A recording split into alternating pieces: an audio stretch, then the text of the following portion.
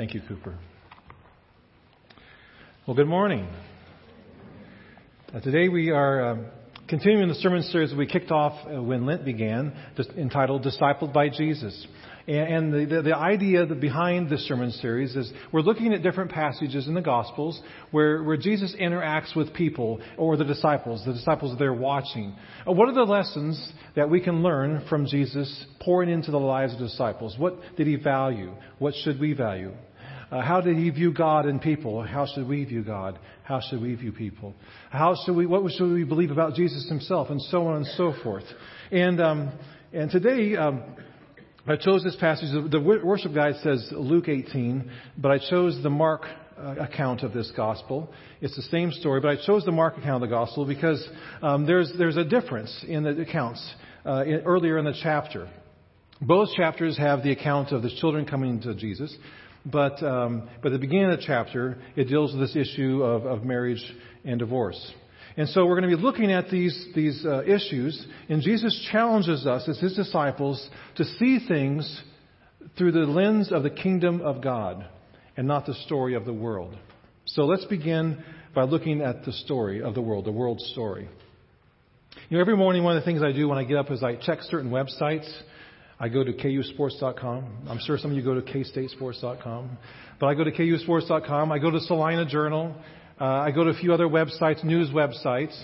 And the reason I go to the news websites is because I want to know what's going on in the world. I want to know what's happening locally, what's happening in our nation, and what's happening overseas. And this morning when I did that, a couple of headlines that popped up were follow-up stories. I'm sure most of you have probably heard the stories, tragic stories. One that popped up was about the young girl in South Carolina, the young woman, the college student who got into a car she thought was driven by an Uber driver. It wasn't, and she was kidnapped and killed. Another one was about a 10-year-old kid who was killed in a road rage incident. And there were several others that were tragic as well. And I looked at those and I go, okay. And then I kind of moved on. Then I caught myself.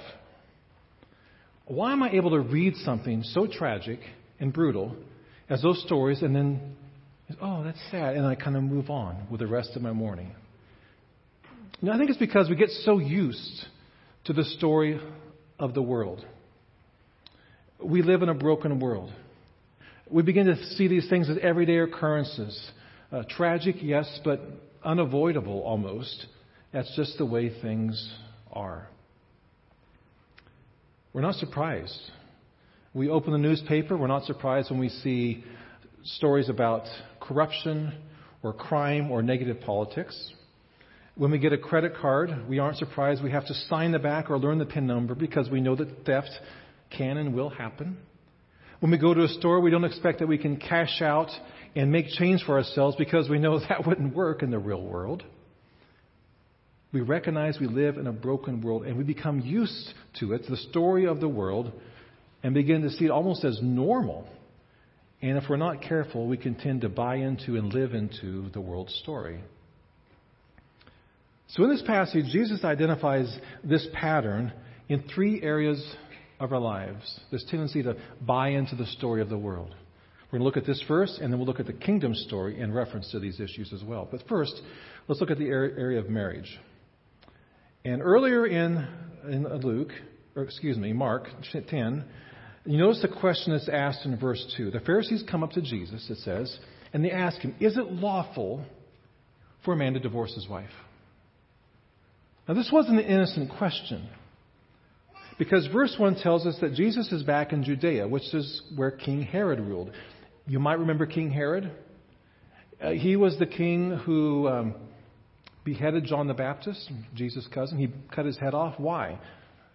Because he divorced his wife and he married his sister-in-law, his brother's wife. And John the Baptist called him on it, called him out publicly on this. And so he is beheaded. And the Pharisees know this. They're hoping the same thing happens to Jesus, that Jesus will lose his head over his answer to this question. It's a loaded question. And verse 2 tells us they're even asking this question in order to trip Jesus, to trap him. And then Jesus responds. Jesus asks them what the Bible says about marriage. And then in verse 4, the Pharisees, they refer to Deuteronomy 24, where Moses gives laws regulating and controlling divorce under strict guidelines. And you'll notice that Jesus asked what Moses commanded. They answer what Moses permits. There's a distinction. Moses never commanded or even commended divorce. He merely permits it due to the sin and brokenness of living in a broken world as broken and sinful people. See, in Jesus' day, divorce had become commonplace. And by the time that the Pharisees asked Jesus this question, the common view was that a man could divorce his wife for basically any reason. For instance, there was a rabbi at the time who was teaching that a man could divorce his wife if she burnt a meal, or if he found somebody who was better looking than her. So they took divorce for granted as something that was almost inevitable. It was normalized. And let's be honest, we're not that much different in our culture. We're saddened by marriage brokenness and breakups, but we're not shocked. We've come to accept brokenness in the most intimate of relationships as almost being normal. Now, you see, what happened is they took a concession to human sinfulness and they made it the norm. It's a little like trying to learn to fly a plane by following the rules for what do you do in a crash landing.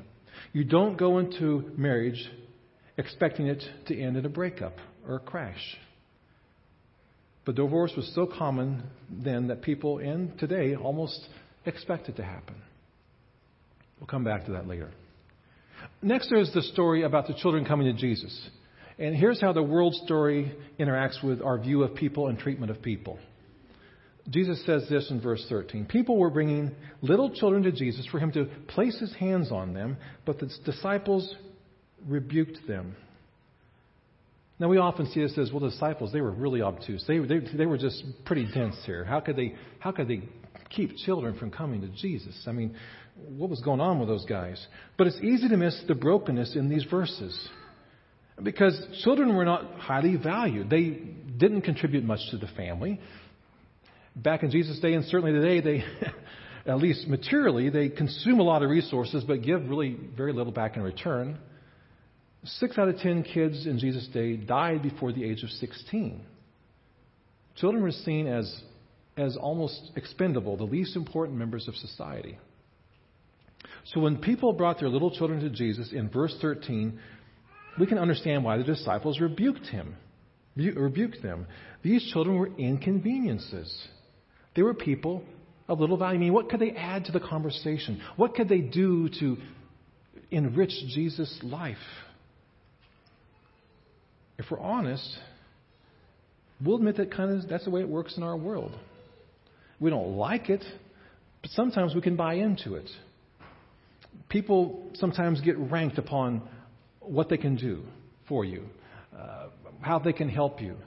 And we rank them. And those who rank lower on the scale, we spend less time with them or give them less attention or value. They can be ranked and treated according to how we think they can help us. We tend to ignore or write off people who are less important. I mean, walk into a room. One tendency is to size up who's the important person in the room and those who we'd rather avoid. That's part of the world's story. And it was part of the story back then in Jesus' day, and it's part of the story today. Okay, let's move on to the next section in this chapter that was read by Cooper earlier. And that's the one about money and success. There's this young man who comes to Jesus. He has a lot going on for him. He's young. That's not bad. Everybody, hey, who wouldn't want to be young? He's rich. That's a plus. He's a good man. He knows the Bible. He knows the commandments. And what's more, it says Jesus looked at him and loved him. People would have seen this, and they would have assumed that God had blessed this man because he was rich and he was moral.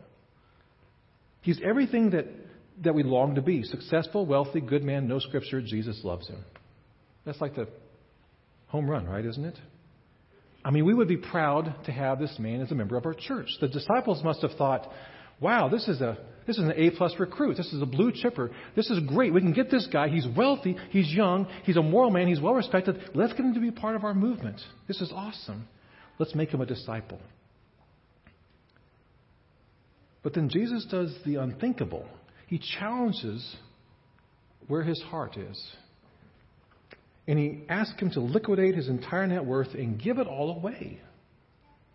And the man is sad and he walks away. And I can imagine the disciples were stunned by, don't let him get away. If he can't get into the kingdom, who can? And Jesus says, with God, all things are possible. And so what we see in these three exchanges is a complete rejection of the world story by Jesus. He identifies three things we know to be true in this world, and he completely rejects them. We know that relationships fracture, break apart, even marriages. We know that we can't treat everybody equally, and that some people seem to be less important and can't offer as much as others to us. We understand that the goal is what? To be a good person, to be successful. But Jesus looks at this and he challenges his listeners, his disciples. He challenges us. And he's telling us that life in his kingdom is to be much, much different than the story of the world.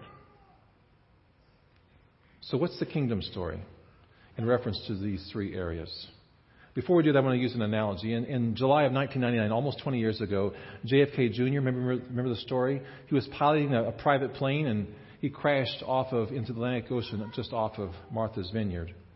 And the probable cause was pilot error, they said, spatial disorientation. And one pilot explained what that is. And he says it can happen when you fly by sight only without the proper training. He writes this. He says the airplane's flight path creates forces that befuddle one's awareness of Earth's gravity. To judge by the sensations in the seat of your pants, you literally can't tell up from down or left from right. You're helpless to move out of the airplane's acceleration field, just like you would be if you were pinned to the side of a spinning circus centrifuge when the bottom drops out. And he says the crux of the matter is this. The pilot's emotions and thinking is saying the instruments are wrong. The instruments are wrong. I'm flying straight. I'm flying level. And they listen to that rather than the instruments, and they end up dying. What Jesus is trying to do for us, he's trying to reorient us. He's telling us that when we live according to the world story, we're flying completely disoriented. And it's going to lead to a crash. It's going to lead to death. And he pulls us from the world story and begins to orient us to the kingdom story in these three areas. The first is marriage. Jesus essentially says, you're asking the wrong question. Instead of asking when we can divorce, when it's permissible, Jesus says we should be asking what God's original intent and design is for marriage. He says in verse 6, it was because your hearts were hard that Moses wrote you this law. But at the beginning of creation, God made them male and female. And for this reason, he's quoting Genesis, a man will leave his father and mother and be united to his wife. And the two will become one flesh. So they are no longer two, but one. Therefore, what God has joined together, let no one separate. So what's Jesus saying? He's saying that in the kingdom, the question that we begin with shouldn't be, when is divorce permissible? The kingdom question is, how can we live into God's design and purpose for marriage? And we know that God's design is intimacy, lifelong commitment, and permanence. Now, in a group this big, I know that there are many of us who have experienced failure in our marriages. And I'm not here to judge. I know that nobody goes into marriage with the intent of it ending in divorce. People who've gone through it know the pain and the grief of divorce. And there's other things I could say in Scripture that deal with how do we deal with this and work through this, and that there's grace and forgiveness available, and so on and so forth, and what are the biblical reasons and so on. But we don't have time to get into that. But the point is we should be asking the question rather than what's permissible, what's God's design and what's God's purpose, and then try to live into that in our relationships. And not begin with the assumption that failure is an option. Next, let's look at what Jesus has to say about people when we live into the kingdom story. Jesus said in Mark 10:14, "Let the little children come to me and do not hinder them, for the kingdom of God belongs to such as these." In other words, in the kingdom, the people who matter least to the world, those are the ones who matter a lot to Jesus. I mean, look at how Jesus values people. He values lepers. He values prostitutes. He values Samaritans. He values women who back then weren't valued very much. He values children, the least of the least in society. The kingdom story means welcoming and embracing people who could do nothing for you in return. People that nobody else has time for. Jesus made time for them. Jesus gave them attention. Jesus welcomed and embraced them and pointed them to the love and the grace and the life that comes through Jesus Christ alone. In fact, when you look at Scripture, the least powerful and the least wealthy and the least connected often can have a harder time entering the kingdom because of the impediments of power and wealth and influence. Which leads us to the next and last section. In the kingdom, the world's view of success is turned upside down. And we look at this rich, young, good, moral, respected young man who asked this question of Jesus. And we admire that. We aspire to be that sort of person. But in the kingdom, the very things the world values, if we're not careful, can be impediments to participating in the kingdom story. Jesus said this, "How hard it is to enter the kingdom of God. It's easier for a camel to enter the eye of a needle than for the rich to enter the kingdom of God." And the disciples are like, "Then nobody can get in. It's impossible." And Jesus says, "With God, all things are possible." Now, this causes us to think. It should be sobering because let's face it, most of us live a lifestyle that even the richest in Jesus' day could never have imagined. And if we're not careful, our riches and our success, as we buy into the world story, can get in the way of living into the kingdom of God. Think about this guy. He comes to Jesus, he's knows Scripture. It says he's kept many of the commandments, but he had broken the first commandment. He may have been moral, but he had other gods before the one true God. His wealth. Haddon Robinson says this. It's a good warning for us. For every verse in the Bible that tells us the benefits of wealth, there are 10 that tell us the danger of wealth. For money has a way of binding us to what is physical and temporal, and blinding us to what is spiritual and eternal. He says it's a bit like the fly in the flypaper. The fly lands in the flypaper and says, "My flypaper."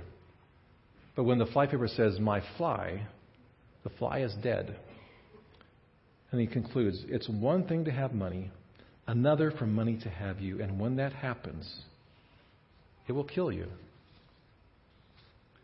Another way to put it, it's difficult for a person to have riches and not to love them.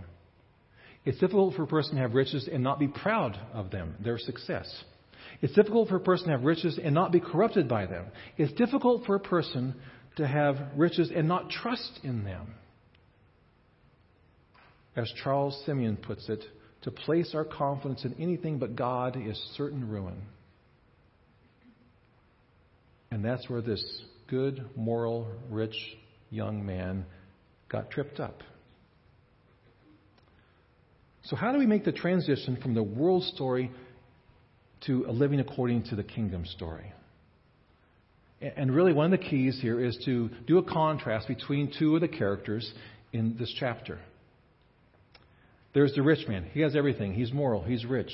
He's young. He's successful. He walks away. His face was sad because he had great wealth. But there's another set of characters in the story. That's the children, the little children. Again, Jesus says, "Let the children come to me. Do not hinder them, for the kingdom of God belongs to such as these. Truly I tell you, anyone who will not receive the kingdom of God like a little child will never enter it." And he laid his hands on the children, and it says he blessed them.